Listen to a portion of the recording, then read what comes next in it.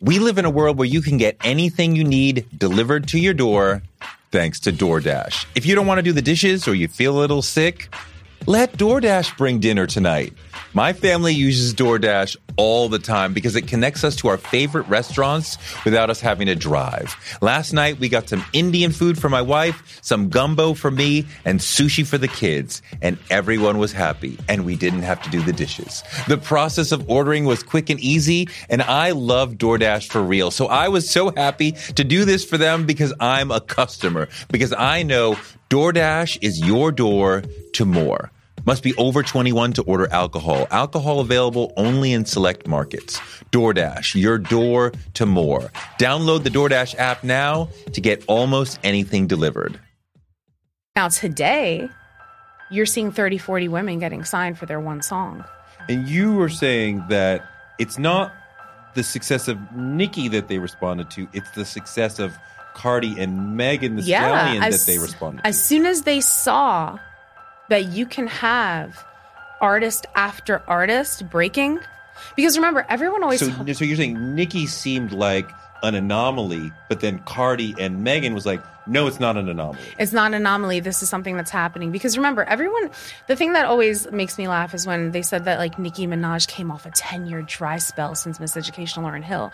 That couldn't be further from the truth. In the 10 years between the Miseducation of Lauryn Hill and the arrival of Nicki Minaj, we still had albums from Missy Elliott. We still had albums from Lil' Kim. We still had albums from Eve, Remy Ma, Trina. The problem was the label stopped investing in signing new women. So any woman who before Lauryn, right? Any woman who came before Lauryn was able to get in and stay in, but they weren't investing in anyone new. Good to a ratio. Okay, though. Good to a ratio. Okay, though. That might be the best question I've ever been asked. You're a phenomenal person. I mean, you legendary. I am a fan of you, my brother. So continuing my celebration of the 50th anniversary of hip-hop, I wanted to get together a panel of women who love hip-hop to talk about hip-hop history. I thought about it after I watched the amazing documentary on Netflix, Ladies First. So most of these people have something to do with that documentary. We got Carrie Twigg, who was an executive producer on that and worked in the Obama White House. We have Kathy Yandelli, who is an academic. She wrote the book that Ladies First springs from, the hip-hop history of women. She's at NYU now.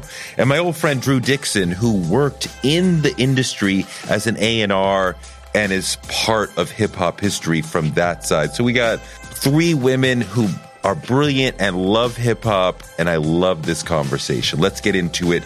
It's women, Kathy, Drew, and Carrie, talking about hip-hop on Touré Show.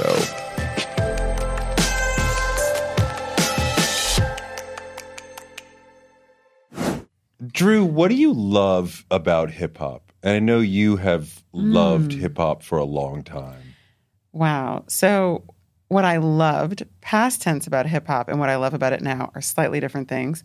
But I have loved the fact that I believe hip-hop embodies the resilience, the genius, the innovation, the rebellion of the people who are the descendants of the transatlantic slave trade, the swagger of the people whose drums were taken away, innovating again and creating brilliance in the way that Black people do, and ultimately changing the world, changing the culture. For sure, for sure. Carrie, what do you love about hip-hop? I love that it's so expansive. I mean, I think it has, from its inception, and of course with exception, but has been about innovation, has been about expanding boundaries, has been about rule breaking, has been about defying convention, expectation. And so it has evolving boundaries. And so it's gotten to be multiple different things. It gets to mean different things to different people in different parts of the country and different parts of the world, and still be recognizable and tangible across genre and across boundary. Yes, I love that. I have always loved how we can take anything, a disco song, a pop song, a jazz song, and make it hip hop. I have some vision of some movie where there's a transparent monster that's eating anything it can find, and it makes the monster bigger. Like, we can take anything and make it hip hop. I love that about us too. Kathy, what do you love? I love how it makes me feel. Like, if rap is like rhythm and poetry, right? The lyrics, but then also like the right beat. Like, I remember I had listened to hip hop prior to becoming obviously a part of it, but I remember the song that moved me was the opening beat of Mass Appeal.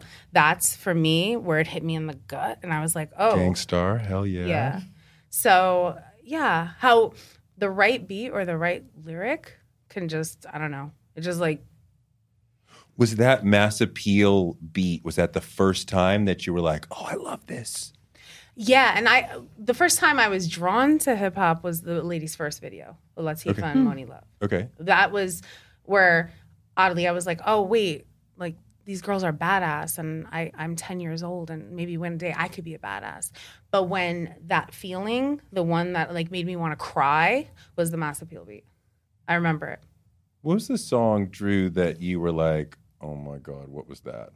Eric B. is President. I heard it, and it's always embarrassing because so many of my hip hop stories happen on Martha's Vineyard. But that's where I met all the New York kids. I was from DC, so I was go-go. Right. But on the Vineyard, I met like the kids from New Rochelle, and I was meeting my then boyfriend, who I'd met at the Jack and Jill Eastern Regional Convention. Just killing yourself. Killing myself right now. Did he take you to the cotillion? No, not quite that bad. And I was working at a toy store in Vineyard Haven, and he was driving up in his Chevy Impala to meet me, like straight off the ferry. He was going to come straight to see me. Jim from New Rochelle. And I was waiting in the parking lot of like Shirley's Hardware, which I think is now like the AMP or something. I don't know, Stop and Shop. And I hear this like make him clap to this, like as his car is pulling into the parking lot. And I mean, just like the track, and oh my God. I mean, it's like my heart stopped. And I was originally excited to see him. And then I like didn't even care anymore. I was like, what is that? What are you listening to? And I just like made him play it again and again. I just like, it blew my mind.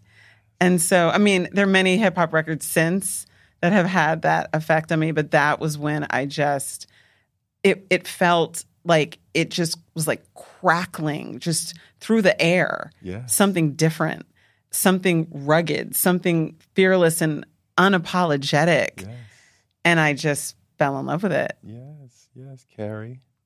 I mean, for me, it's so great to listen to you talk about that. But for me, I think it was always a visual enterprise. It was always, I grew up in a Bayesian household, and very much in the Cosby era. And so I was surrounded by this vision of blackness, not quite Jack and Jill, but not that respectable, but still very kind of prim. Like Bayesians were not, we're a little prissy. And so it was just sort of a quite refined and reserved sense of blackness was my household version of blackness. And so seeing people in hip hop, seeing rapper was just like, you can be that, you can do that, you can have all of that bravado, all of that swag, and all this beauty, and make this magic of these sounds.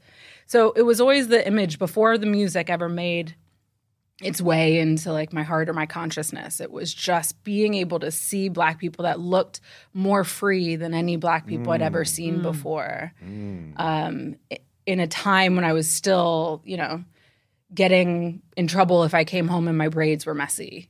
I'd never seen anyone be so free and you're right. The freedom that Chuck D and LL Cool J and Run and them seemed to have was like, wow. And I think what my parents saw when they saw the Black Panthers running around, and they were like, hey, we're not going to do that. But we love them for doing that. And it makes us feel freer to see them do it. And I had that for hip hop and these rappers who were saying crazy things and standing up and being political or being wild. Hell yeah. I do remember being in my mom's station wagon with my sister on Route 138 because we were in Boston. and Rapper's Delight came on, and I was about 10, and I was like, what the fuck is that? And I didn't say fuck because I was 10 and my mom was right there, but it was like, what the hell is that? Right. And I feel like we'd heard snippets of people saying things in syncopated ways. It was like a whole song of that. Right. And the way they flowed, that blew my mind. And I remember also one of my dad's friends saying to me, you haven't heard the message? Like, Oh, what? wow. And I'm like 10 or 11. And it was like, you have to hear this song. Right. And I was, okay, I'll go find that song. And of course, that blew my mind. Okay, easy questions. Kathy, greatest rapper of all time, go. Oh my gosh, that's not easy. This is what we do, right? In hip hop, we sit around. My goat, Lauryn Hill. Okay. Yeah, Okay. my goat. Why? I mean, I feel like, she's always in the argument of like the one woman who gets to slide into those lists. Yeah. But I think that like bar for bar, if she had remained consistent with her output, she would smoke all these dudes. And like even just some of her deepest cuts are some of the best shit that like has ever been written. So. You allude to it. Yeah. Does she really have enough output to be the greatest of all time? We have other people who have stacks and stacks and stacks of albums and singles and. Well, controversial opinion. Biggie had 2 albums. Yeah, one of them is a double album, but okay. I mean, it is. Okay. I mean, look. No, I feel you. I would argue Ralph Ellison, the greatest novelist of, and No. he's one. So it's an argument. It's possible. I mean, I think about like, you have the Fugees, you have 2 Fugees albums, you have Miseducation, you have the Unplugged, which no matter what people say is a brilliant project. You have her collaborations with like Heavy D, Poor Righteous Teachers, all of this work that like people tend to not think about. Okay. I mean, her verse on Nas's Nobody that came out, that alone smoked every verse that came out that year. Okay. They should play it again this year because it'll smoke this year too. Okay. Ugh. All right. Okay. Jersey. Greatest rapper ever? I am not mad at your answer. I'm really not. Cain and Abel, Caesar and Brutus, Jesus and Judas, Backstabbers do this. I mean, come on. Like I just think like the quality of the bars. In the limited amount of output that she has, which I also agree when you talk about Biggie, both friends, love them both. I really do think she has to be in the conversation. Biggie is in my conversation. Yes. I'm going to give it to Rakim. I am, just because I feel like he flipped it. He took it from like this sort of syncopated tat, tat, tat that was crazy. It was battles, and he started like dropping thought-provoking, intricate, weaving into the next phrase with the chill cadence that I believe elevated it to like poetry. Sure. So I'm going to give it to Rakim just sort of because of the inflection point he represents, but Lauren is in my conversation. Biggie is in my conversation. I mean, I'm not mad. No, Rakim is absolutely that inflection point. What is the Led Zeppelin cover, right? Where it's like the light prism. the prism, and then it's color, and he is the separator. We were monosyllabic. We were only rhyming on the end of the line. Right. He's internal rhymes. Exactly. He's polysyllabic. Yeah. He is extended metaphors. Yes. Yeah. Philosophical. Yeah. He is the beginning of the way we rhyme today. Exactly. Right? And I don't think anybody represents a quantum leap forward technically. Yeah. There's before and after Rakim. Yes. I think that's For why sure. I got to go. BR and AR. For sure. Carrie? I do not have the encyclopedic knowledge, so I'm going to stay off of greatest of all time. Just talking about my personal favorite, which is Bahamadia.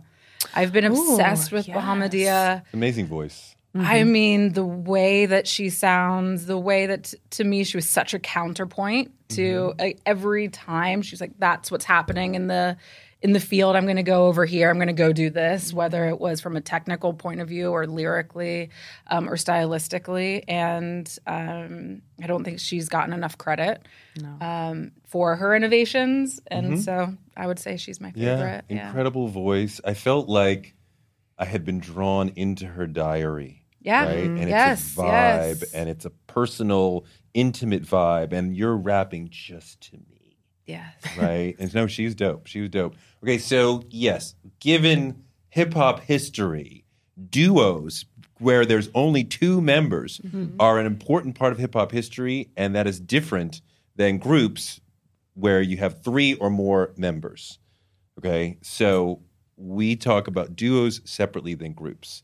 So who is the greatest duo of all time? And when you say duo, are you including like a DJ MC, like a Eric B. and Rakim? That's like, a duo, Or right? Gangstar? Gangstar's a counts. duo, right? So, right, and we know from the 80s and a little bit in the 90s, but like sometimes it was two rappers, EPMD, sometimes it was a rapper and a DJ, but like Eric B. and Rakim were like a unit, right? Right. They were one. Okay, right? so a unit of two, no matter whether it's MC, DJ, or... Yes, because the producer, premier, For sure. whoever is just as important, right? We love Gangstar for both of them. We love Pete Rock and CL Smooth for both of them, right? So, right, I'm not going to say Tribe Called Quest is a duo because Ali never rhymed. Like, that's a trio. Oh, yeah, for right? sure. Right, so yes, any whatever the other person does, they can be a rapper, they can be a producer, DJ, whatever, right?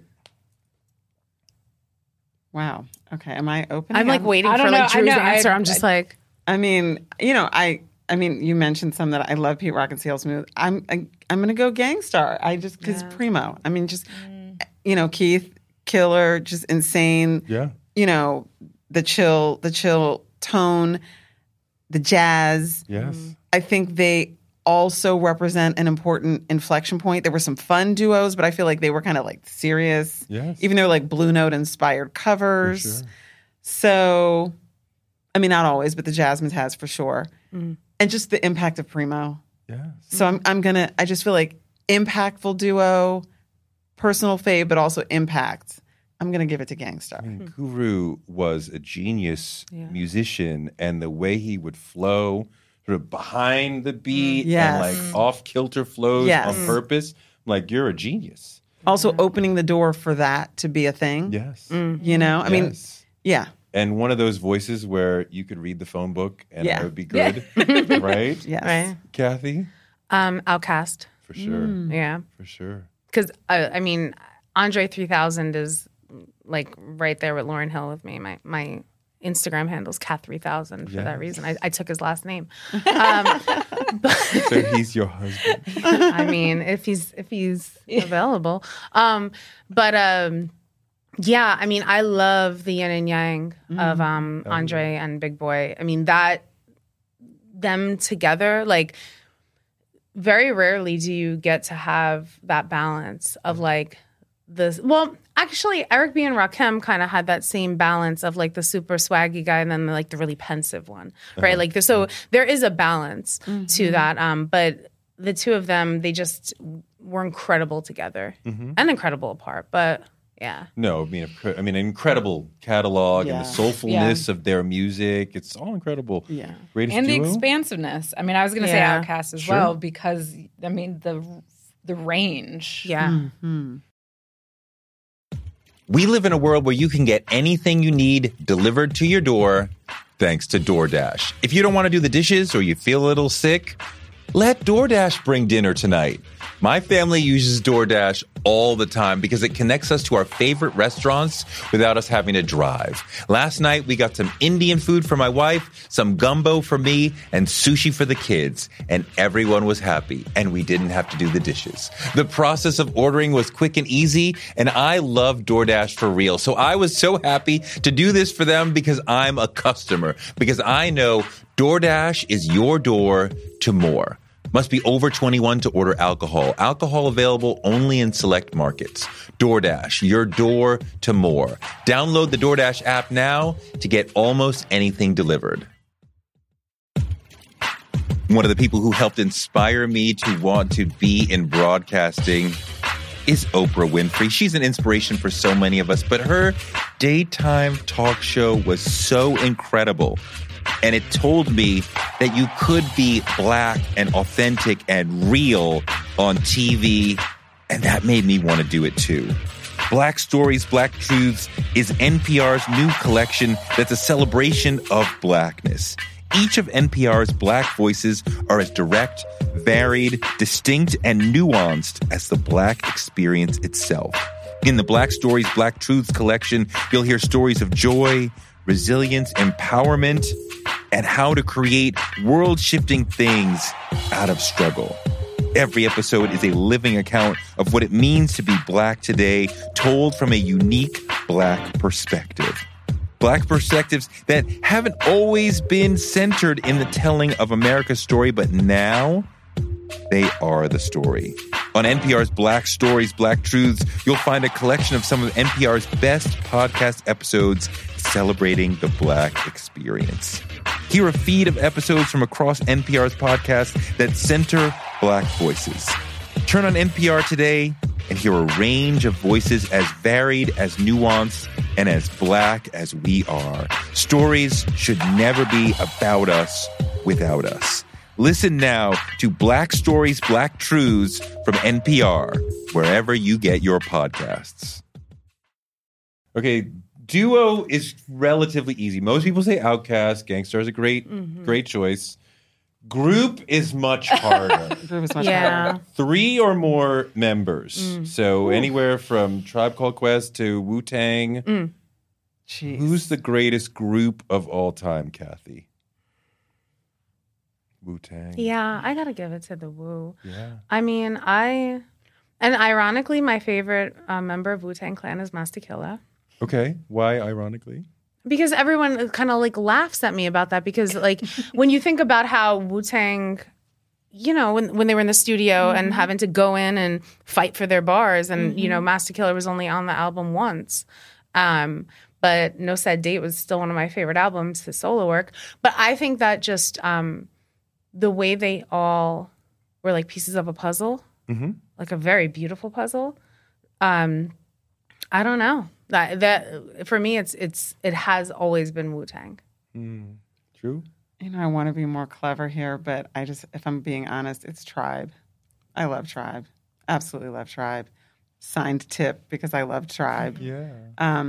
You know, I loved that they, again, the jazz, the musicality, the yin and yang, you know, of the comedy of Fife, and then Tip's unmistakable style, voice, cadence, a little bit of righteousness, a lot of fun, you know, uplifting but not preachy. I mean, you know, PE's got to be in the conversation, Sure, I think. Absolutely. I think we're swinging very East Coast heavy. I mean, you know, there's West Coast groups. We got Outkast in. We've got the South has something to say for sure. But for me, I just love Tribe. I mean, you know, I was in Jack and Jill against my will. Weren't we all? Jack and Jill. You know, private school, right? Suburbs. Yeah. Before I get to the point of that, the journey of Fife from first album to second, third album, and how he was kind of just hanging out the first album. Yeah. And then he gets serious about emceeing in the group. And the second album is like, oh my God, like, you know, most improved player of the year. And the third album, like, holy shit, it's not just Tip and the Pips. Fucking Fife is incredible. Yeah. And obviously Ollie was always incredible. But as a suburban kid, De La Soul, like, I was like, that's who I would be if I could rap. Right? Like, I would be, and I felt validated I felt like before them, I was always like, I love this stuff. I love Kane. I love Slick Rick, right? I love LL. But I didn't realize I felt at arm's reach from them. And De La Soul was like, oh my God, you guys are like in the car with me. Like, I am like, you're my brother. Like, you know, and they're even like on the second album when they're talking about fighting, they're talking about just because we're from the suburbs doesn't mean we're soft, right? Which is what the working class is always like. You're suburbs, you're soft, right? No, so I love them and their music and their rhymes and their journey, and I love them to death. You're great, the greatest group of all time, Carrie. I mean, I don't know if they're the greatest group of all time. Again, not qualified to actually You are make qualified. that assessment. You're qualified because I'm you're a actually hip-hop not. fan. Yeah. And therefore, I know how much other people know. I helped interview both of these women, so very aware of how much more they know than I do. But, my background's in politics. I'm a political animal. I see everything from a political lens. And for that reason, Public Enemy was the soundtrack to a radical shift in public consciousness and in Black consciousness of the last 2 generations, however we want to define those generations, 3 generations maybe, and put words and dialogue into the lexicon of American race relations, American politics, American the security state, the police state, drew very important lines around within the Black community around sort of how we were identifying and relating to those same set of issues. And I don't know, I did not listen to them as the most growing up, right? I probably would have listened to Tribe more or even De La, but when I think about the impact, the world that I'm living in now, I most directly see the line from Public Enemy to who I am and to my understanding of the world. And I'm not going to say this is a personal fave, although I did love it, even though I knew I shouldn't have loved it. I think we just have to acknowledge the impact of NWA. Yeah. Sure. I mean, I think we do. If we're going to talk about just juggernauts, they were the Beatles kind of in terms of their impact. And so just want to say the words. It meant a lot to my personal maturation of growing up, reading different things. And they were an analog to, you're reading Frantz Fanon, whatever, you're reading Malcolm X.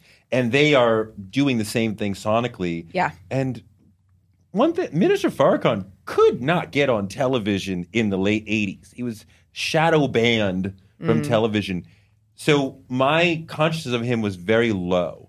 And Chuck kept talking about him, which made me go, who is this person he keeps mentioning? And not in a, you should listen to Farrakhan. He just blah, blah, blah, Farrakhan. Da, da, da. I'm like, who is he? Yeah. And, for better, for worse, all the things.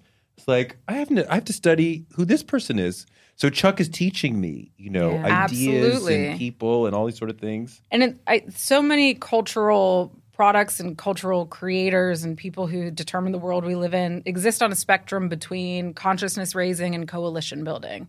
And there's value in all of it.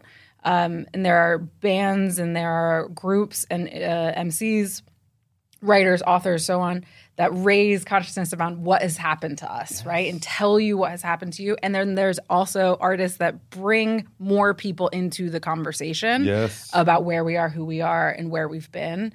And they, to me, did both, which is extraordinarily difficult and rare when it comes to an artist being able to be both specific but also so expansive to really let people know something really wild and horrible has happened, is happening, and I'm going to bring so many additional people into that conversation and bring you to so many additional people. Chuck was really important for hip hop in general because we were rising. There was a large contingent of America that was we're scared of hip hop. And a lot of rappers were not able to go on television and explain themselves. And different things happened out on the road to Run DMC and others, and they were not able to talk to media in the way that Chuck was able to go on Nightline or go on some show. And he almost became the senator representing hip hop. Yeah. Because he could come out and explain in a way, look, Ted Koppel, this is the way we see it. Right? And I'm not backing down to you. And it was this very powerful media presentation that was super important. And the yin and the yang of Flav for the comic relief. Yeah. And Chuck. I mean, it wouldn't have worked really if it was just all medicine. That's right. So he was the chaser. Hank Shockley said, Flavor was the most important person in the group. I'm like, no, Chuck is. He's like, no, for what you said, Flavor, because he added that other element. He made it entertainment. Yes. Yeah. Records. You could hear it again and again because he was, boy, that made it you could handle it. He was the candy where you hid the vitamin. Yes, exactly. Hell yeah. Absolutely. Sorry, so greatest female rapper, you already said Can I add another one? Absolutely. Okay, I mean, okay, now the pressure. Okay. So is Lauren remaining one, and you're adding two, or you're adding a number one? Well, I think Lauren is in. I think there's two categories, right? Okay. I think Lauren transcends that category, in my opinion, because the GOAT and then broken down further. Okay. I'm going to say Eve. Eve is your My favorite Eve. female rapper, yeah. Okay. Yeah. Because I'm sorry, Eve? why are you laughing? I'm not laughing. I'm surprised that you have leapt over so many other people to grab Eve. Well, if you're talking about an artist who's an amalgam of all the things that embody what it is to be a female rapper by yesterday's standards, today's standards, hopefully tomorrow's standards, I think it's her. Okay. Because I think she incorporates the lyrics, she incorporates the sexiness. Mm-hmm. She incorporates the ability to be mainstream, but then also create like underground. Like, I mean, I always like from the first album, that was like a perfect example of a female rapper to me. You know, in terms of like, you know, I mean, and this is where it gets hard because if you're saying like the greatest male rapper, you're always like, well, what in terms of what? Lyricism, the ability to make a hit, how they work with the producer, all the right? things. But I couldn't answer that question for a guy, so it's actually hard to answer it for a girl. But for me, if you're taking all of the qualities and putting it into one artist, I would pick Eve. Okay, Carrie. I mean, now I feel like it's my turn to say Lauren for the reasons of, again, to make it a political and social exercise. Because I think that Lauren really kind of single-handedly for her era had an impact around reshaping the role of Black women in public consciousness. Yes. That was not the anti-Claire Huxtable, but a much different and more expansive and broader, but no less intriguing, powerful, dynamic, kind of positive without being Pollyanna or being a facade. And I think as a Black woman coming of age when Miseducation came out, I was probably 16, 17, 18, something like that. And then how I mean I remember my experience of how I was received in the world pre and post that album and pre and post her album covers. You think that Miseducation changed how you were Carrie were perceived in the world? Yeah, I think it changed the way that me and my friends as Black women, when we showed up in Saks, when we showed up at universities, when we showed up at jobs, I think she was a frame of reference for the broader American consciousness. And she made incredible music, right? For sure. And she was extraordinarily talented. But I think she created cultural space and social space for Black women to show up with a lot more agency. For sure. And I palpably felt that in my life. I'm surprised that you said Lauren as opposed to Claire Huxtable versus, say, Lauren, or I thought you were going as opposed to Foxy and Kim, who were like perhaps the way that the men would want the women to come in to this room versus Lauren, who clearly all women are like, be in a world of Kim's, be a Lauren, right? Well, go ahead, Kathy. No, Tell me I'm wrong. Don't say in a world of Kim's be a Lauren. I mean, in a world of Kim's and Lauren's be yourself. Like, you know. Well, you know what I mean. I mean, would you not want your daughter, if you had a daughter, to be more Lauren than Kim? I would want my daughter to be whoever she wanted to be. I mean, I don't know. I mean, you're also talking to the co-author of Lil' Kim's book, so I'm just kind of like, I don't know. I'm in terms saying of that like to be specifically attacking Kim. Well, I mean, I think the thing is, and this is where we get in the weeds of talking about female rappers, right? In terms of like, you know, that's like saying that's just as productive as saying, well, I want to be Jay-Z, and you saying, so you want to be a former drug dealer? Like you can't that narrative kind of minimizes the impact of what women did, because also like with Lil' Kim's the reason why there are so many different women on runways now in fashion shows, and why rappers are on the runway. It's because of Lil' Kim. So if we're going to look at through the lens of what the bedroom antics, yeah, no, I don't want my daughter like talking about how she used to be scared of the dick. But I want my daughter to, if she wants to be part of high fashion and she's only 4'9", yeah, I want her to do that. For sure. I mean, I'm going to come back to you on a greatest female rapper because we're drilling down to something that we started talking about before. Right.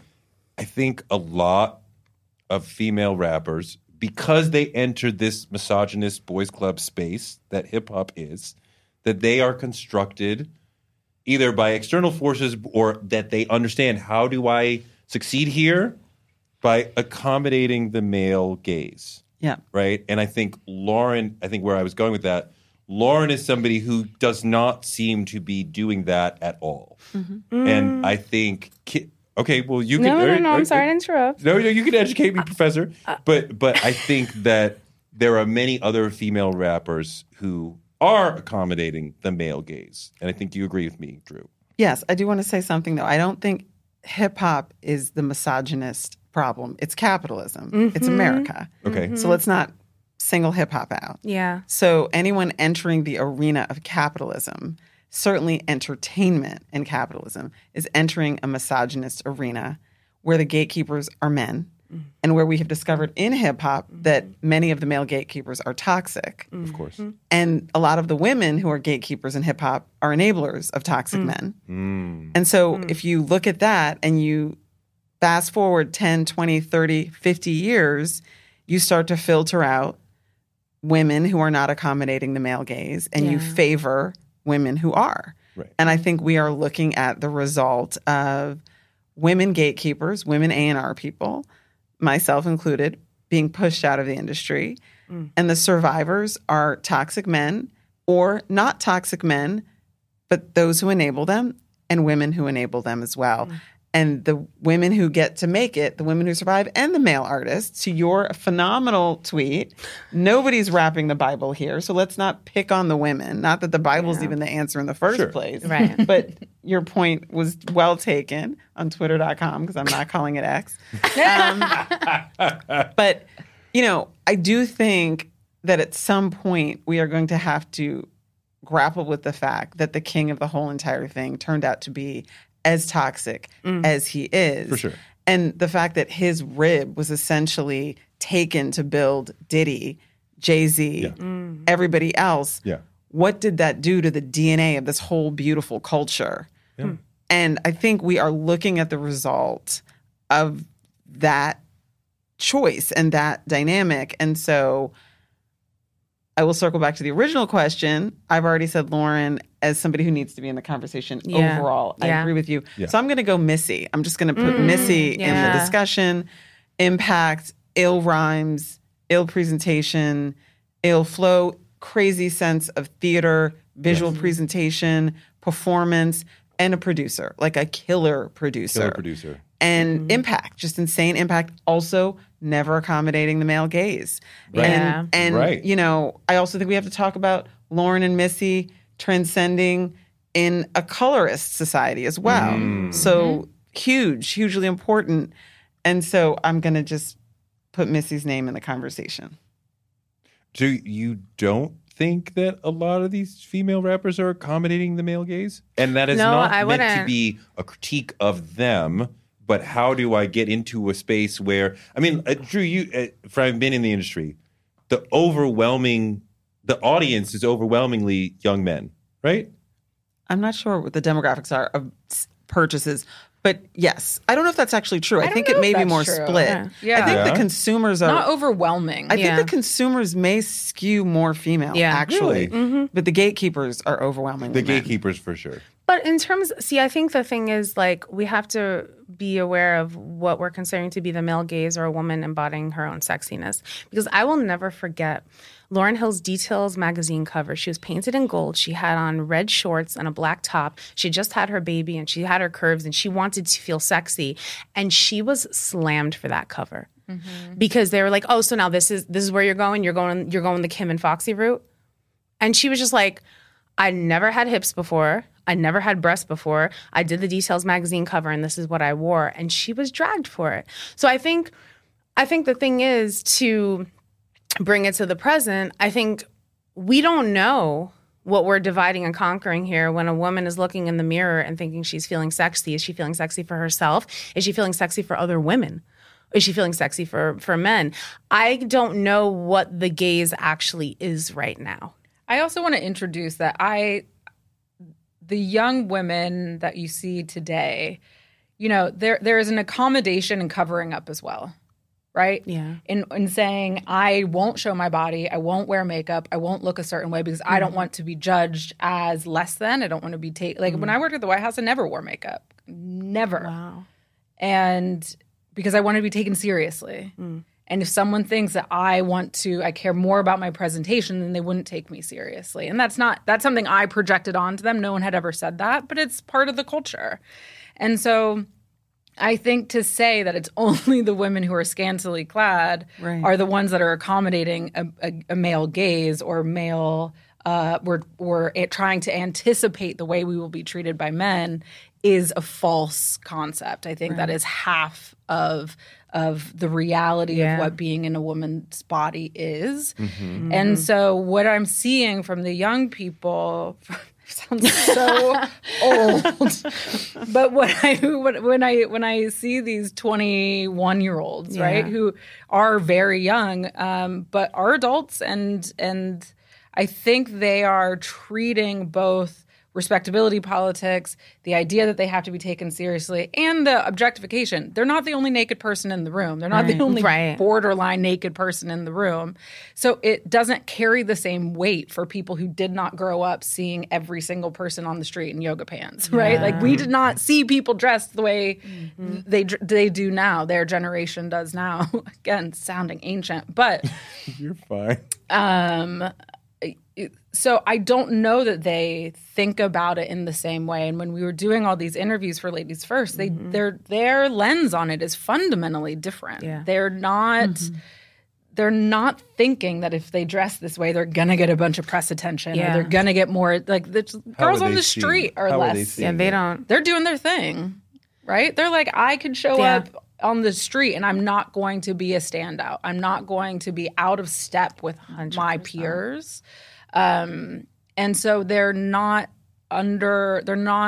imagining that they're going to get this outsized attention that perhaps we confer on them. Yeah. I think that's a great point. And again, it's like the problem is the patriarchy. 100%. Like Claire Huxtable, since she's getting a lot of burn in this conversation, doesn't dress anything like Coi Leray or Little Kim, but is she free? I mean, is whatever she represents truly a free person? Right. I mean, we're all sort of accommodating the patriarchal gaze and evaluation. We're just playing it differently.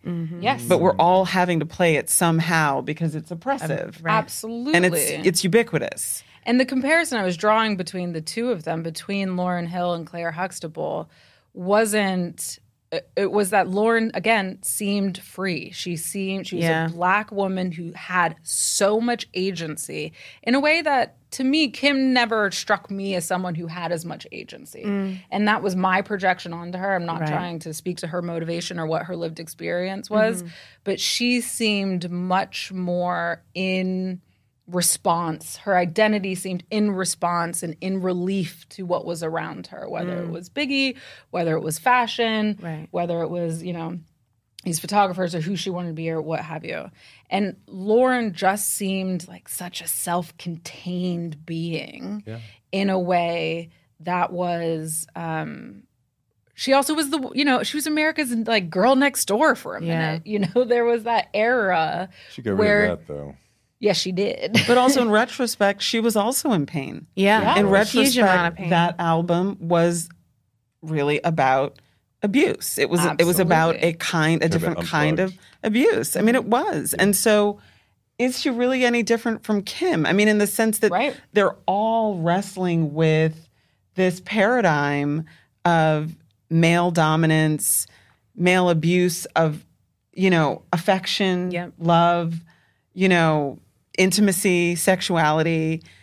And so I think it's a trick. And so I think you're right to push back on the notion that we're sort of indicting these more recent sort of versions of what Right. empowerment looks like, because I think we're all fighting to figure out how can you show up as an empowered woman in a world where, I mean, we got the top candidate for president grabbing women by the pussy. 100%. Roe v. Wade rolled back. So Absolutely. we're not free. So it doesn't matter what we wear. We can be on a pole. Well, Doesn't matter. exactly. On a There's- podium. literally- We ain't free. It's Polar so. I mean, podium. exactly. What does eating healthy mean to you? Whatever your eating goals, Thrive Market is the best place to get all your groceries and household essentials. And getting Thrive shipped to your door is like having a great supermarket right outside your house. I love that Thrive Market carries brands with the highest quality ingredients and ethical sourcing methods. Whether you're looking for organic kid snacks or low sugar alternatives or gluten-free essentials, Thrive Market's got it, and their site lets you curate your shopping experience quickly. And as a Thrive member, I save on every order, usually about 30%, which of course I love. And when you join, you help a family in need with the membership matching program. Join in on the savings with Thrive Market today and get 30% off your first order plus a $60 gift for free. Go to thrivemarket.com/Touré for 30% off your first order plus that free $60 gift. That's Thrive, THRIVE market.com/Touré. thrivemarket.com/Touré. On March 16, 2000, 2 sheriff's deputies were shot in Atlanta. Jamil Al-Amin, a Muslim leader and former Black Power activist, was convicted. But the evidence was shaky, and the whole truth didn't come out during the trial. My name is Mosi Secret, and when I started investigating this case in my hometown, I uncovered a dark truth about America. From Tenderfoot TV, Campside Media, and iHeart Podcasts, Radical is available now. Listen to the new podcast, Radical, for free on the iHeartRadio app or wherever you get your podcasts.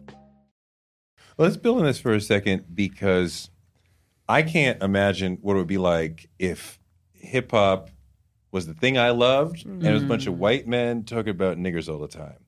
But that's what you guys have to live through, that you love it and the men you love and respect are making it, and they're saying bitch and hoe all the time and telling stories about the things they did with whatever. And I know a lot of women in my life have talked about they had to listen around that, had to deal with the pain or the sense of exclusion from that.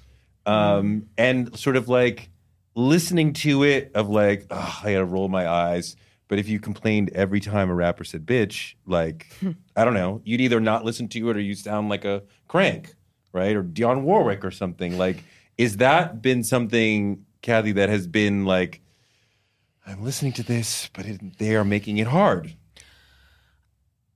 I mean, you can walk to any PATH station in New York City and hear what every man rapping is saying to you. I mean, you walk down the street and you're getting the same things that rappers are saying. So it's like, as a woman, you walk past a construction site and you're being... you choose to press play on whoever. Slick Rick, Biggie, I also whoever. choose to walk down the street. I could just hide in my house if I don't want to be insulted by men. I really edit. I mean, I hear you, but like, I almost exclusively listen to women. Really? Yeah, I've quit. There are things I won't have listened to for a few years, and I'll put it on. It's just like, I don't need to be called names. So like, I don't need my. So that alone cuts you off from certain rappers of like, I don't need that. Well, it's partly the language, but really it's about it's about the power of the language and the lack of accountability for how powerful these men are in this industry and this art form is. And the fact that we still have Black women that get dramatically worse medical outcomes, that you have doctors at Johns Hopkins thinking that Black people have extra muscles and extra bones, I mean, there are real world consequences to how we exist in the public imagination. And it's really difficult to listen to things where I don't feel, and it's not necessarily their job, right? It's not their job to think about the consequences of the words that come out of their mouth. They can make whatever art they want. I believe that. I don't have to participate in that. Right. So for me, I choose not to participate in art forms of all kinds that I don't think are constructive or useful or helpful. And I would say that before I was healed, I didn't really find it offensive because I was trauma bonded to hip hop. Wow. I was trauma bonded to toxic patriarchy. It's all I'd ever known in my life. And so I'd learned to just override the red flags. I turned the danger music all the way down and just walked right into the shark's mouth. And, you know, the love that I had for it was really a trauma bond. And I had to leave the industry because it hurt me in so many ways, some very big and well-known ways and other smaller ways. And the more I heal, the more I really can't tolerate it. And, you know, I listen to scores, you know, I'm just too healthy now to take it in. And so I think the fact that so many women, and in particular so many Black women and girls, love hip hop, it's a trauma bond. I think it speaks to how deeply wounded we are. I go back to where I began, from the transatlantic slave trade, where every Black woman and girl was raped. And every man who defended her, every Black man who defended her, was placed in a cell to die. And we have not solved for that yet. We are now running that cycle on a repeat, and they don't even have to be involved anymore. And we have made music that embodies that same cycle. And we have to heal. I mean, I am healing as a person. I'm healing in a public way in some ways because I came forward and said me too, and have had to heal in a very public way that may have seemed way better looking at it from the outside in. But I promise you, behind closed doors, it brought me to my knees. I had to make peace with the victim and all of that stuff, and a lot of self-loathing in there. But on the other side of it, my heart breaks not just for my younger self, but for all of my sisters and my entire community. I just want us to be healthier and freer. And so, yeah, it's painful. You blew my mind when you started talking about your healing journey. And at a certain point, you were like, I'm able to write again. And I hadn't been able to write songs and poetry for a long time. And when I dealt with that, my creative side started to come back. Wow. Yeah. And I was like, wow. Yeah. Yeah, I mean, this is years before I publicly came forward. I was healing privately in therapy and dealing with a lot of the trauma. And when I sort of had like a breakthrough, I wrote like a whole entire song called Favorite Doll that, interestingly, old Kanye loved. But it was almost like an out-of-body experience. Like this part of me that was locked in an attic started to show up again. And the healing is integrating that part of yourself. And my hope for hip-hop in the next 50 years is that we can be a healed version of an unapologetic, rebellious, confident, you know, genius, innovative, endlessly creative, fearless force. And that healing becomes part of that force and part of that power. And I believe we're capable of it. I mean, I still love hip hop, and I believe in the endless innovation of our people and all of the people of all races and gender identities that make up the hip hop community 50 years later. And I hope that we can level up. I would love that. I don't know if I have that optimism. I look at R&B and soul music and I see emotional awareness, right? Which we typically associate with women. And I look at the whole of hip hop and I see a complete lack of emotional awareness and generally a lack of wanting to look deeply at oneself and be critical of oneself, right? It's very masculine. I'm the shit. I think that the thesis of most hip hop songs is I'm the shit, right? Yeah. And so the notion that like that R&B could do that, could how have we treated women and like come something new? I don't know that hip hop has that in it. So let me ask you though, do you consider The Weeknd to be R&B music or SZA? Is The Weeknd R&B in your eyes? Yeah, as opposed to what? Pop? Well, I mean, as opposed to hip hop. Yeah, I was actually because the reason why I'm asking when you're saying that, coming from a place of like having that healing, the first time that I have been like kind of like ugh by lyrics, and you know, you said something. I keep running into my microphone. You said something about the trauma bond to hip hop, and I feel like, you know, at my big age, it's like I'm starting to like acknowledge that trauma bond. But the moment that in recent weeks. It happened my last class that I taught. NYU. At NYU. I was playing a song for my kids. We were like analyzing it or whatever. And it was The Weeknd's Heartless. And he says, never need a bitch, I'm what a bitch needs, trying to find the one that can fix me. And I just like out loud, I'm like, Jesus. I go like that. Like, and I caught myself being so much like, is he serious? That's why I was asking, because he's an R&B singer. Yeah. And if he was, you know, it was almost as if it had to hit me from a different medium for me to be like, oh, let me push the plate away. That it was last Tuesday. So past Tuesday, actually. The thing is, the reason I say I believe in hip hop's potential is because I'm not conflating hip hop with the music industry. Okay. Ooh. So the music industry is a problem. Yeah. It's just a problem. Yeah. It's an exploitative model, and it has rewarded and promoted people that don't care about the consequences. So again, the artists don't have to care. They can express their art, but somebody has to make choices about curation. I mean, they are curating the culture. And the people who have been elevated don't care. And so, you know, the question is, do we displace them? Do we go around them? Does the internet give us an opportunity somehow? I mean, the internet is on some level kind of democratizing access, but it's also created so much clutter that you kind of go back to the labels because you do need gatekeepers. You do need curators.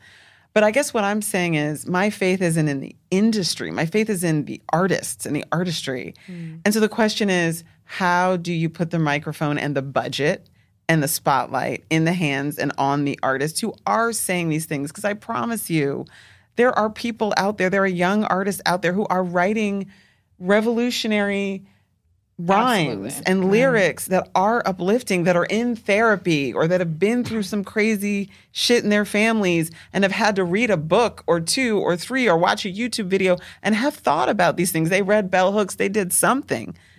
They are out there, but we don't have people in positions of power who care anymore. Like my little self and my little job tried to find the interlude or the artist that was doing that. And I tried to like hold the door open for that moment because I cared.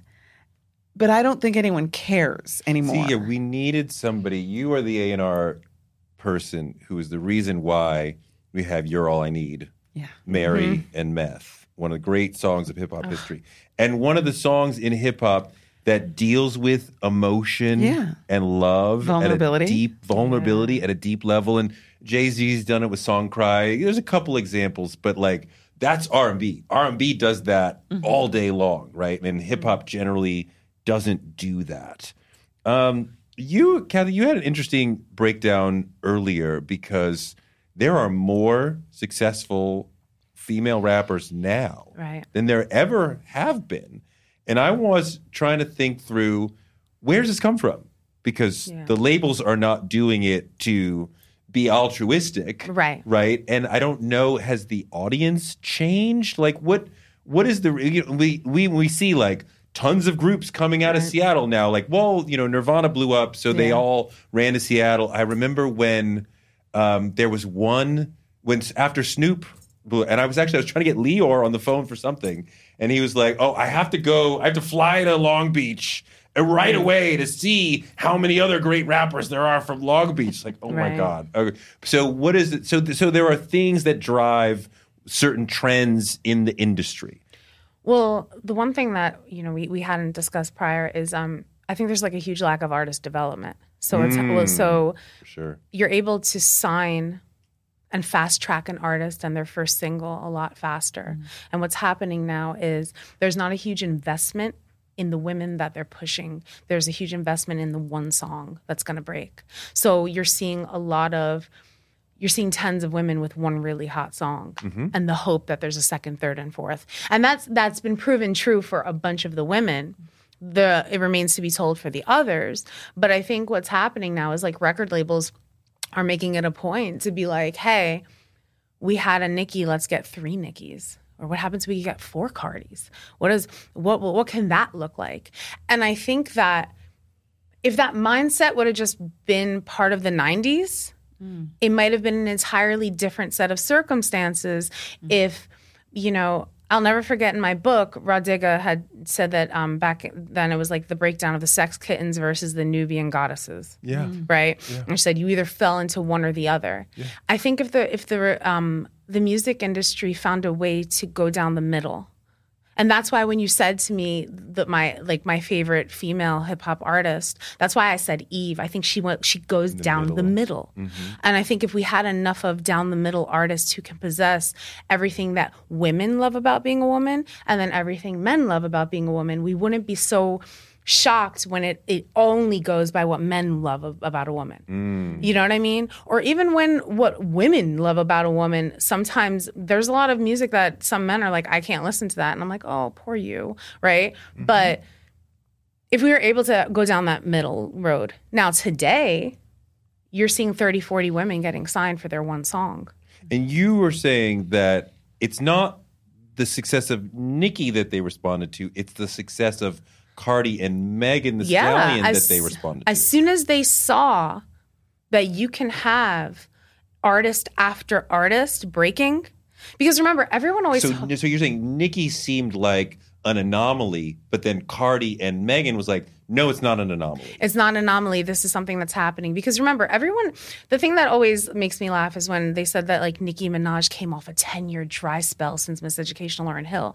That couldn't be further from the truth. In the 10 years between the Miseducation of Lauryn Hill and the arrival of Nicki Minaj, we still had albums from Missy Elliott. We still had albums from Lil' Kim. We still had albums from Eve, Remy Ma, Trina. The problem was the label stopped investing in signing new women. So any woman who before Lauryn, right?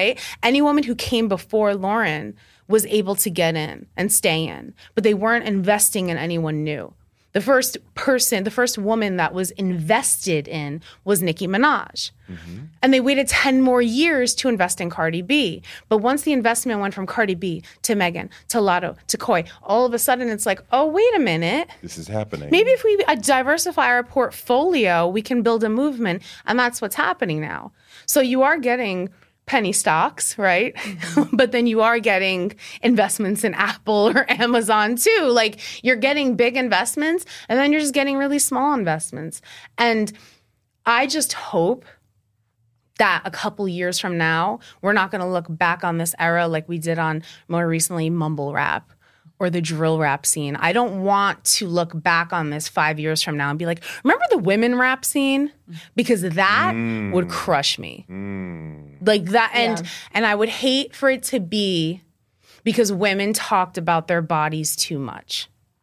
That, for me, if we can figure it out now, we're women, we know what we're doing. If we can figure that shit out now so that it's not relegated to a trend and an era, that would make me so happy.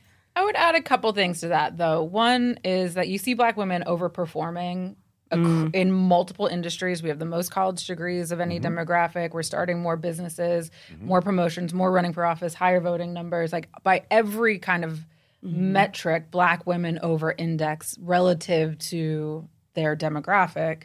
And I don't think that music and rappers are any different from that. I think you have a democratization of access through the internet, through social media, where these kids have grown up with these tools, are incredibly savvy on how to actually build an audience, how to package themselves, how to brand themselves, how to create a public-facing version of themselves, as well as then having talent. They know how to build an audience, and they're just on it, you know? And I think all of that contributes to what we're seeing right now, in addition to everything that Kathy just laid out. So I think there's a meta narrative, there's a meta movement that's happening, I think, for Black women in this moment that you can see in many places. That I've been just sort of rolling around for a while, and maybe you'll violently disagree with me. But Looking right I at think me. that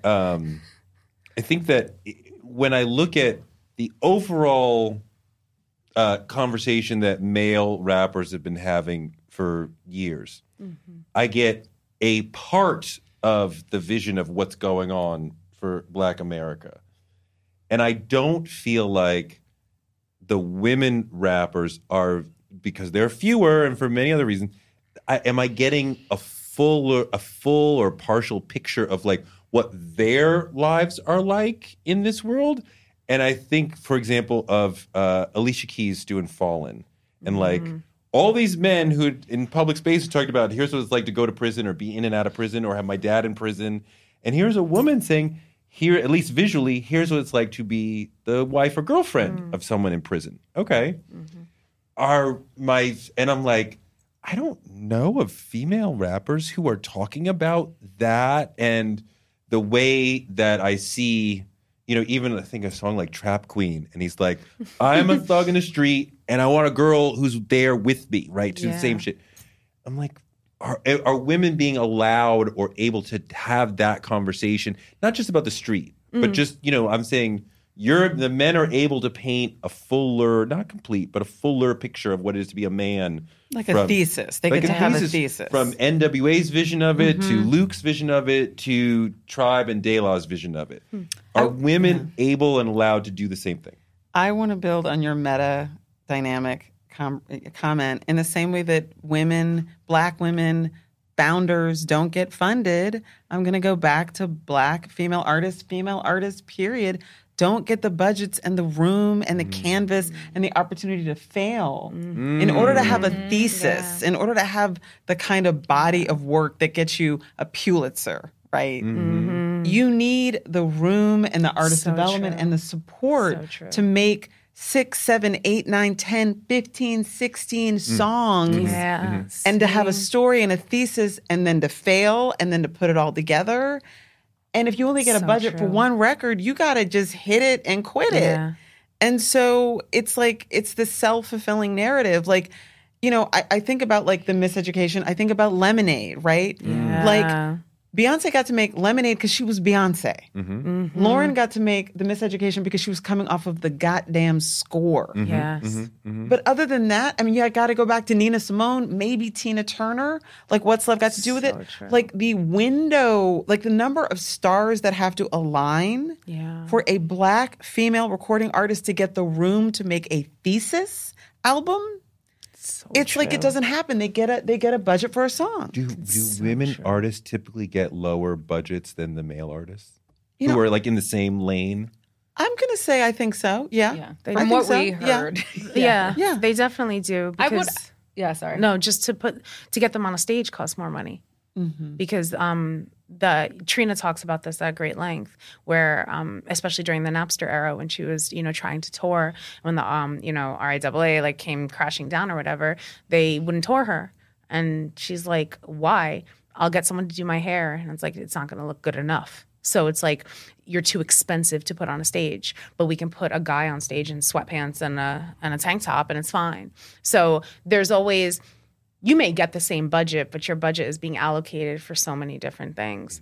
I have this conversation with men all the time when even showing up for something on television. And when people say, we can't put a line item for this, we can't pay you to be on camera. And I'm like, yeah, but who's paying for my makeup?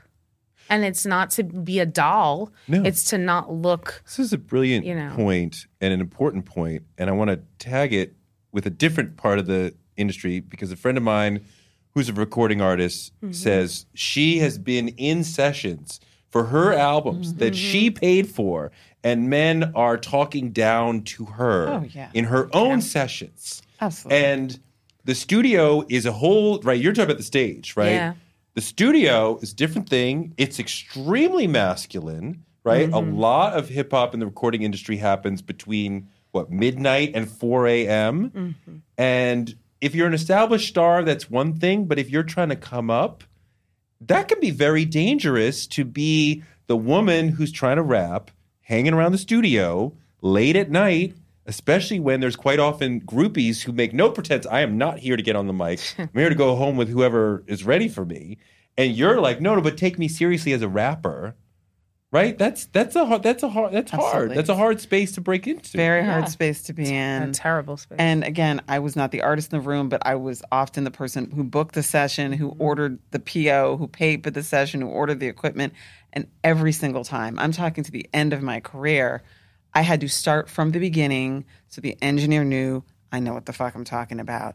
So that everybody in the room, like, oh my God, like really, like I trust. And as a woman in the recording studio, it is an uphill battle. It is a Sisyphean frickin' task. Like you start, Lauren, again and again and again, like, Estelle, I worked with Estelle on her album. Wow. It's just very, very hard for women. It's a very masculine space and it's tough. It's tough. For all the female rappers we've talked about, very few female producers, right, are able to break through, right? Like we trust women to sing or rap, but you want to touch instruments, you want to touch the board. Here's what I'm going to say. Break it. Like I think there are more female producers than we recognize. It goes back to the founders aren't getting the money, the artists aren't getting the budget, and the producers aren't getting the credit. I saw some interview with Rick Rubin describing what he does to produce, and I'm like, oh my God, that's what I've been doing for 30 years. The exact same thing. Good, Carrie. Yeah. Well, I wanted to revisit before we move too far off the topic about your question. I think that women rappers today are talking about the range and dexterity of their lives. I think they are not doing it in relationship to heterosexual relationships. And they're not doing it in relationship to male partnership. They're talking about their inner life. They are talking about their children. They are talking about how they want money or how they're getting money. They are talking about their relationship to their body. They are talking about their mothers, their families, their sisters. They're not very obviously centering male partnership or male romantic partnership in their lyrics and how they're describing their life. And we have not trained audiences to hear about women without being in context with a man. And we think women are like in suspended animation until they have a husband or until they are a mother or until they are around their boss or until they're around whoever. And so I would actually really push back on your kind of working thesis. Okay. And I think you look at Sweetie. She's rapping about the businesses she's starting. She's rapping about how she's teaching herself shit from business school manual. She's rapping about her body. She's rapping about her shit, her things. She's rapping about her town. She's rapping about her identity. Those are all the things that construct a life. Yeah. And those are all the things that, Kiki at McDonald's is thinking about every day. How's she getting money? What is her family up to? What's her body like? What's her relationship with her body like? What's her inner life? How does she feel? Does she have anxiety? Does she have depression? Does she feel good? Does she feel swaggy? Right? And so because those have nothing to do with a man, we think of them as less than, but I don't know that I would really push back that the women today aren't painting as cumulative or holistic a view of what it is to be a 25-year-old woman. I think 25-year-old women are decentering romantic relationships and partnerships. And it's no coincidence that the project that was the most well received by Lauryn Hill was the one where she was pining the most over a man. Right. Oh, for sure. And that's the thing, when Lauren was saying, I'm defecating on your microphone, it was like, cool. Wait, now you're crying? Like, tell us more. Like, I think that's also, you're just so right on, because that's what a lot of women of today are rapping about. They're not rapping about men. No. So why would they get married? If you're 25, if I'm Sweetie, why the fuck would I marry with the men of today? Are you kidding me? I'd feel like, jeez. No. You can come over at 10 and then leave by 11 fucking 30. That's what I'm saying. Bring snacks. Exactly. Are you kidding? What are you talking about? I'll have children when I'm 50 because I'm going to live till I'm 120. There it is. What are you talking about? 11:30. I mean, I can't even stay up that late, but you know what I mean? Like, she said, you could stick around. Just let me take the bag of Doritos with me. It's 11:30 because the Uber will take 6 minutes to come. So. Right? Call it at 11:24. I hate the thing that keeps going around. oh, she didn't write that. She didn't write that. We almost never talk about men and whether or not they write. Kanye's fairly open that he's not writing every rhyme but I don't hear people denigrating him for that. He's like his own space, but like, why do we have to? I mean, I think it's men's desire to take successful women down, and they can't even imagine authorship. Right. You know, you're a rapper, but did you write that rhyme? I don't think that's that whole conversation is consistent and gross. Yeah, I mean, I feel, you know, as a Sicilian, I'll say men abide by omerta. Like they don't, they've got the code when they're in a studio. If you're writing for another guy, you never talk about it.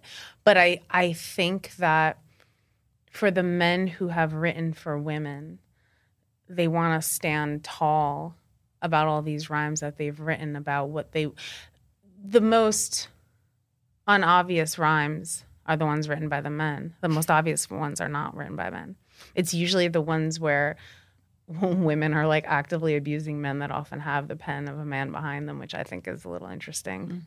So, and not even like consistently, but there's also things that like men will claim like, yeah, I helped you with that ad lib, I wrote the song. And it's like, right. You know, that's, and when you were talking. Going to the other way around, like men over claiming credit in the room. Literally. Whereas women in the room, and it's just not me. I'm just, you know, so many other female artists who are clearly making a contribution that is production, is songwriting, is arranging, under sort of credit themselves and are not credited by others. And men are like, well, yeah, give me 20%. How much did Aaliyah not talk about the song she wrote? Right. How much, like literally, she would go in a studio, have the lyrics written by someone else, but she would go in and improvise the entire song based upon concepts that she would be in the studio doing. We have never looked at Aaliyah as a songwriter, and she actually was, but took that backseat for the team. So that happened. I mean, that's across the board. I mean, this is not hip hop, but even, you know, Whitney, when she recorded, I worked with her on the My Love Is Your Love album. She would come to the studio often 3 days late. But here's what I'll tell you. She showed up. She came. When she came. Days late. But when she got there, she was prepared. And I don't just mean like she knew the song, she was ready to sing the song. She would go in, cut a, rough. And then it was like, open up a track. She had ad-libs ready. She had harmonies ready. She had like ideas about the arrangement, the phrasing.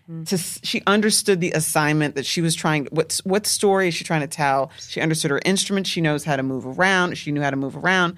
That's a producer. That's a person who is not just a voice. And I feel that women so often, we say there aren't more women producers. I think there are. We're just not calling them producers, and that's a problem. Interesting. One of the things I loved about Ladies First is that it was inclusive as far as it wasn't just the MCs. It was also the executives like you, Drew. It was also the fashion like Misa Hilton, right? And you're bringing in the entirety of all different sorts of women's impact on the genre. What is your favorite hip-hop fashion trend or idea from from any era? I mean, obviously, Kim's titty being out. I mean, me and that story. And I remember when that happened. So I was good. watching it live and screamed at my television. Of course. Would it have been the full expression of what Misa and Kim were doing if Diana Ross, her grandmother, basically had not tapped it, giving it that little bounce? Like oh my god! You kind of needed that to bring it all the way full, right? Like, that's like the punchline to the whole comedy. Yeah, it's like there's a handful of moments, like reading Solo for the first time, and Diana Ross like bouncing Kim's tit, that really helped me understand my place in the world. And I've understandably watched Ladies First through every edit, sat through all the interviews, watched them all 100 times, and every single time that story, your story about Kim, your story about Mary and Meth, and that story about Kim, Misa telling that story and being like, what Missy Elliott saying, Kim's such a fly bitch, she could have a tit out. Like, that is just. Was Diana Ross judging her, or was she like, go ahead, girl? I don't want to ever put my place in anyone's motivation, but from the look on her face, I think she was just tickled. I think she was just like, the fact that I get to be here and watch this young little girl out here doing something none of us have ever seen and feeling so good about herself and free and powerful. She seemed so tickled by the whimsy of it. She's found, I think she thought it was whimsical and hilarious and charming. This isn't a moment. This is just sort of an arc. I'm going to go with the nails. I know that sounds crazy, but I feel like I came here in 1992, and it was the white nail salons. It was the little French manicure. And that was it. You know what I'm saying? Like, maybe you could get like red. And if you wanted anything else, if you wanted designs, it was ghetto. Yeah. It was Fulton Mall. It was in our neighborhoods. And this is something else you guys captured so well in Ladies First, the way they appropriate just the braids, the nails, everything, the innovation, all of the styles. And it was ratchet when it was black and brown girls, and now it's high fashion. But I'm just going to say the evolution of nails and nail designs that I am just seeing on on the whitest of the white folks. Another, I feel, hip-hop fashion transformation. Kathy? Of all time? Yeah, anything. The cross colors era is like, my God. Left Eye? Wait, you were a teenager then? The cross colors era? 13. I was 13 years old. Yeah. Clothing Without Prejudice made me feel like I belonged. I had a Carl Kanai. Vest that I used to wear at a Soul Kitchen that I thought I was so fly wearing this. It was way too big. It was like XL, which is like the thing, but I'm sure I looked like shit. But I thought it was so good. That era was crazy. I remember I did a thing. I was 12 because it was 91, right? I had the Dwayne Wayne glasses, right? And From a different world? From a different world. I didn't know that Left Eye had a condom on the glasses. I thought it was saran wrap and an index card. So I took green saran wrap and I balled it up and I cut a square of an index card and I taped it and I poked out one of the holes in my Dwayne Wayne glasses and I walked around with my whole chest. I walked around. I had the left eye. I had the glasses. We used to wear pacifiers with the necklaces with the pacifiers hanging, right? I had one of those. I had my cross colors Clothing Without Prejudice shirt, and I had those big ass. I had the indigo jeans. You couldn't tell me shit. My ponytail was on the top of my head, right? Nice. And I'll never forget. I went to private school for high school, and we had dress down day. This was in 93, the fall of 93. And it was like a field day, like we were gonna go whatever. So I was like, okay, now's my chance. Like I'm gonna show DePaul High School in Wayne, New Jersey, what the fuck I'm made of, right? I pulled up, and one of the seniors goes, "Who invited TLC?" When I tell you that was a defining moment for me, I was like, he knows. He saw it. He caught the reference. I mean, he was trying to diss me, but he said, who brought TLC? I was like, thank you, Matthew, or whatever the hell his name was. But I was, I went to school in an inner city. I went to school in Paterson. My family was from Paterson, New Jersey.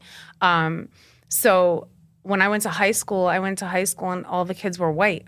Like predominantly, and I wasn't used to that. I was used to being the only white girl, and I remember switching that. I didn't know what to do, right? Like, and I remember like as a kid, so I used to go to my grandma's cleaners. My family had a cleaners in Paterson, and I used to go to this corner store. And one day, I'm like a little kid, So I went to the bodega and they used to sell the African pendants. And I bought one with the money that my mom gave me for like chips for the day. And I came home wearing the African pendant.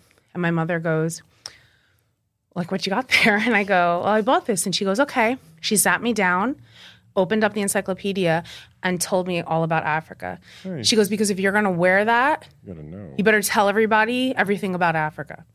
So I then said to her, I was like, am I doing something wrong by wearing this? And she goes, just if someone talks to you about it, you like tell them this is what you know, right? And I'm there's part of me from North Africa, so it's like, but come on, right? So, but it was like, I started to understand, and that's when I recognized that, like, being an admirer and a fan, like I knew at like 10 I had to set my limits to what would be perceived as something else. And I remember I went to the bodega and the same guy was like, oh, we have like leather hats. You know the leather hats that you said, like they're like not a kufi, but you know. And he's like, look, like I saved one for you. And I was like, I can't wear that. And he's like, why? And I was like, because I'm gonna offend people. Yeah. And he ordered another African pendant, and this is so funny. I'll never forget this. It said New Kids on the Block on it. Oh, dear. It didn't have Africa on it. It was just it was a leather pendant. I see. Imagine New Kids on the Block, Africa. Yeah, that'd be I was like, what? But it was it was a leather pendant, and it said New Kids on the Block instead. Okay. And he goes, here, you can wear this one. And I thought it was so sweet. But I was thinking, and I was like a New Kids on the Block fan, but I was like, psh. But I thought it was like a kind gesture because he was just kind of trying to say, hey, I get it. But I remember when in school, when I went through my cross colors era, I brought that pendant back out. Not New Kids on the Block, though. I loved door knockers. Yeah. I always loved big earrings. I thought it was very cool and bodacious and like audacious and aggressive. And even like you have these big hoops, which is pretty much as big as women will wear now. And I'm like, I love like big hoops. So sort of like a sister, maybe a younger sister of like Jordan. But I just that. I mean, it was like you're in a hip hop place when there's girls with big door knockers on. Like, Absolutely.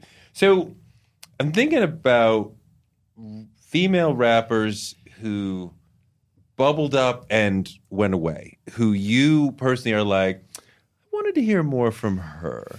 Like, I think about Shorty from De La Soul, right? She wasn't from, but she was down with them. But she was great. I like the sound of her voice. I like the way she did her thing. And just nothing came of like, she had a great moment of exposure and who knows, whatever happened in her life. Who is there who you're like, and you already talked about Bahamadia, who could go in this category, but like, is there somebody else who you're like, she got too little time on stage? Yeah.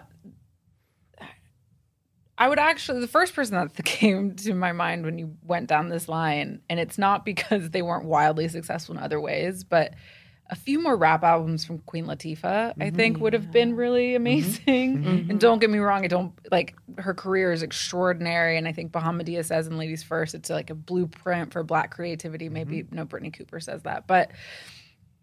And so all of that's true and exciting, but I think, and she was brilliant in how she was able to be a multidisciplinary artist from the inception of her career. But I would have loved a handful of, for sure, a little bit more, a little bit more rap from Yo-Yo.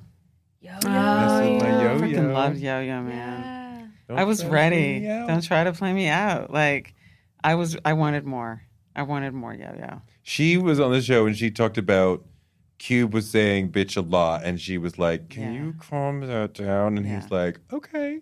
Yeah. And like not just accepting her environment or what her mentor or whatever is saying, but like, no, can we clean it up a little bit? Yeah. Kathy? It was interesting. We asked her why she thinks, I don't think it made it into any of the final episodes. Maybe I shouldn't be saying this, but we asked her why she thinks men use that language. And she was like, someone broke their heart. And it was this really tender, but very honest. She's like, someone broke their heart, a woman broke their heart and they haven't recovered. There's that. Their moms. There's Like, you also- tender but there's- little baby. But there's also like just basic misogyny. Yeah, sure. especially that can rise up. Thinking about being in the studio with a bunch of guys, and what can you say that will get all the guys interested? Fuck that bitch and fuck her. Like, like and like all the guys are gonna be like, yeah, you're the shit, right? And Why?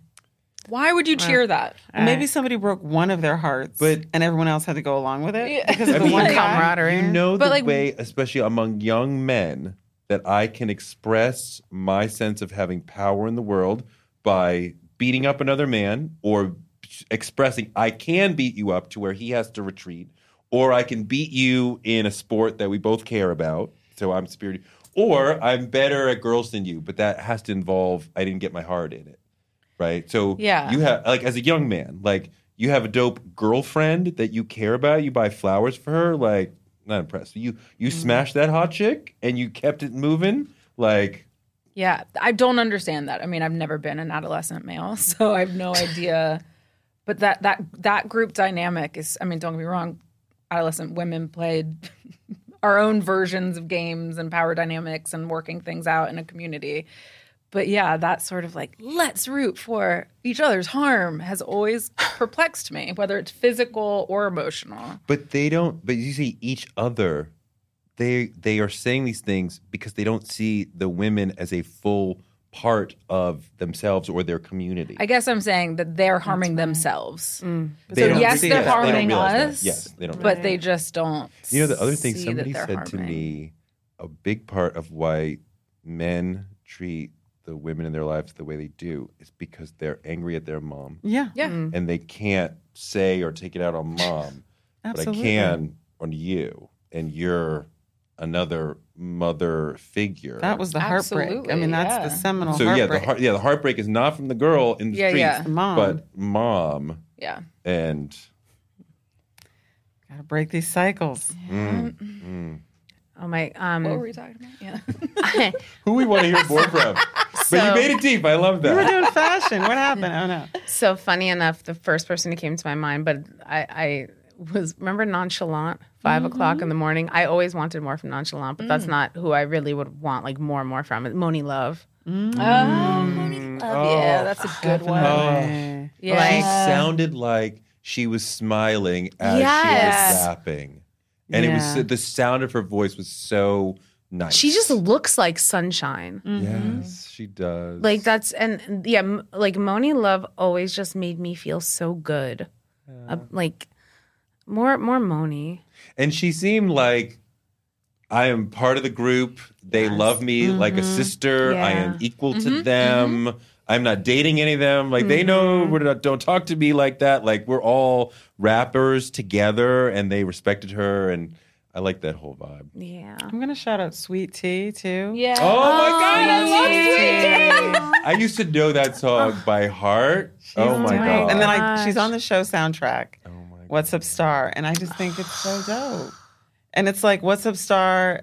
Something like, let's get drinks at the bar. If I like what I see, then the drinks is on me. It was like, again, she was in control. And I loved that. And I wanted to hear more from her. You know, you made me go back to, of course, Roxanne Shante, Of course. which I was all into hip hop from the first time I heard Rapper's Delight, Yeah. getting all these cassettes and whatever, and it was guys.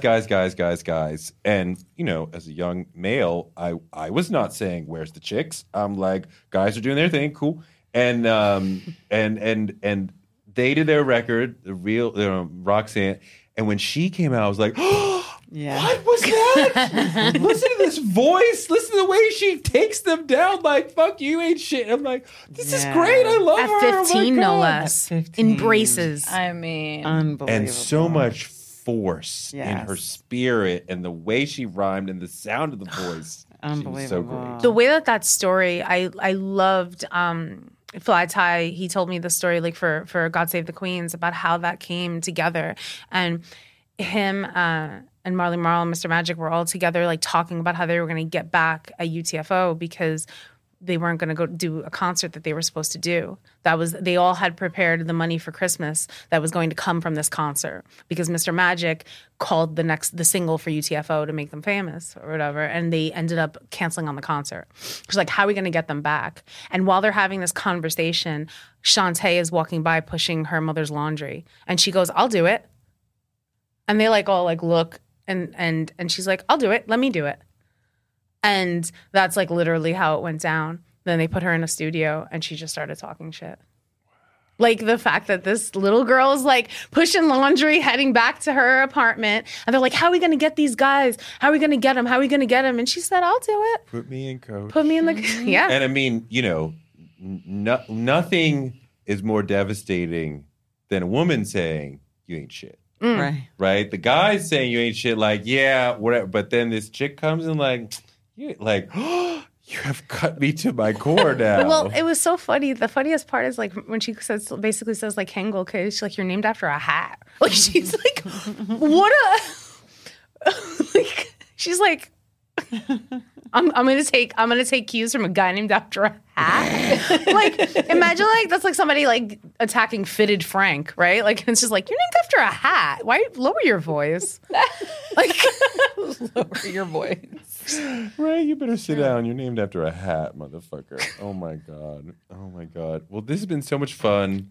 It's so deep and so illuminating. Carrie and Drew and Kathy, thank you so much for everything. I love you guys. Thank you. Bye. Thanks for listening to another episode of Torre Show. Torre Show gives you fuel to power your dreams because you can use your dreams like a rocket ship to blast you into a life you never imagined. You can make your dreams a reality, and maybe this show can help. Torre Show is written by me, Torre, and produced by Jennifer Brown. Our editor is Ryan Woodhull. Our booker is Claudia Jean, and we're distributed by DCP Entertainment. And we will be back on Wednesday with more amazing guests because the man can't shut us down.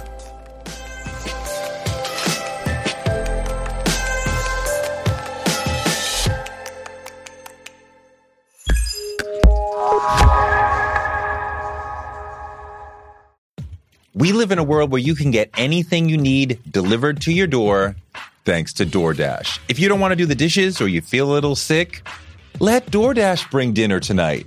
My family uses DoorDash all the time because it connects us to our favorite restaurants without us having to drive. Last night, we got some Indian food for my wife, some gumbo for me, and sushi for the kids. And everyone was happy, and we didn't have to do the dishes. The process of ordering was quick and easy, and I love DoorDash for real. So I was so happy to do this for them because I'm a customer, because I know DoorDash is your door to more.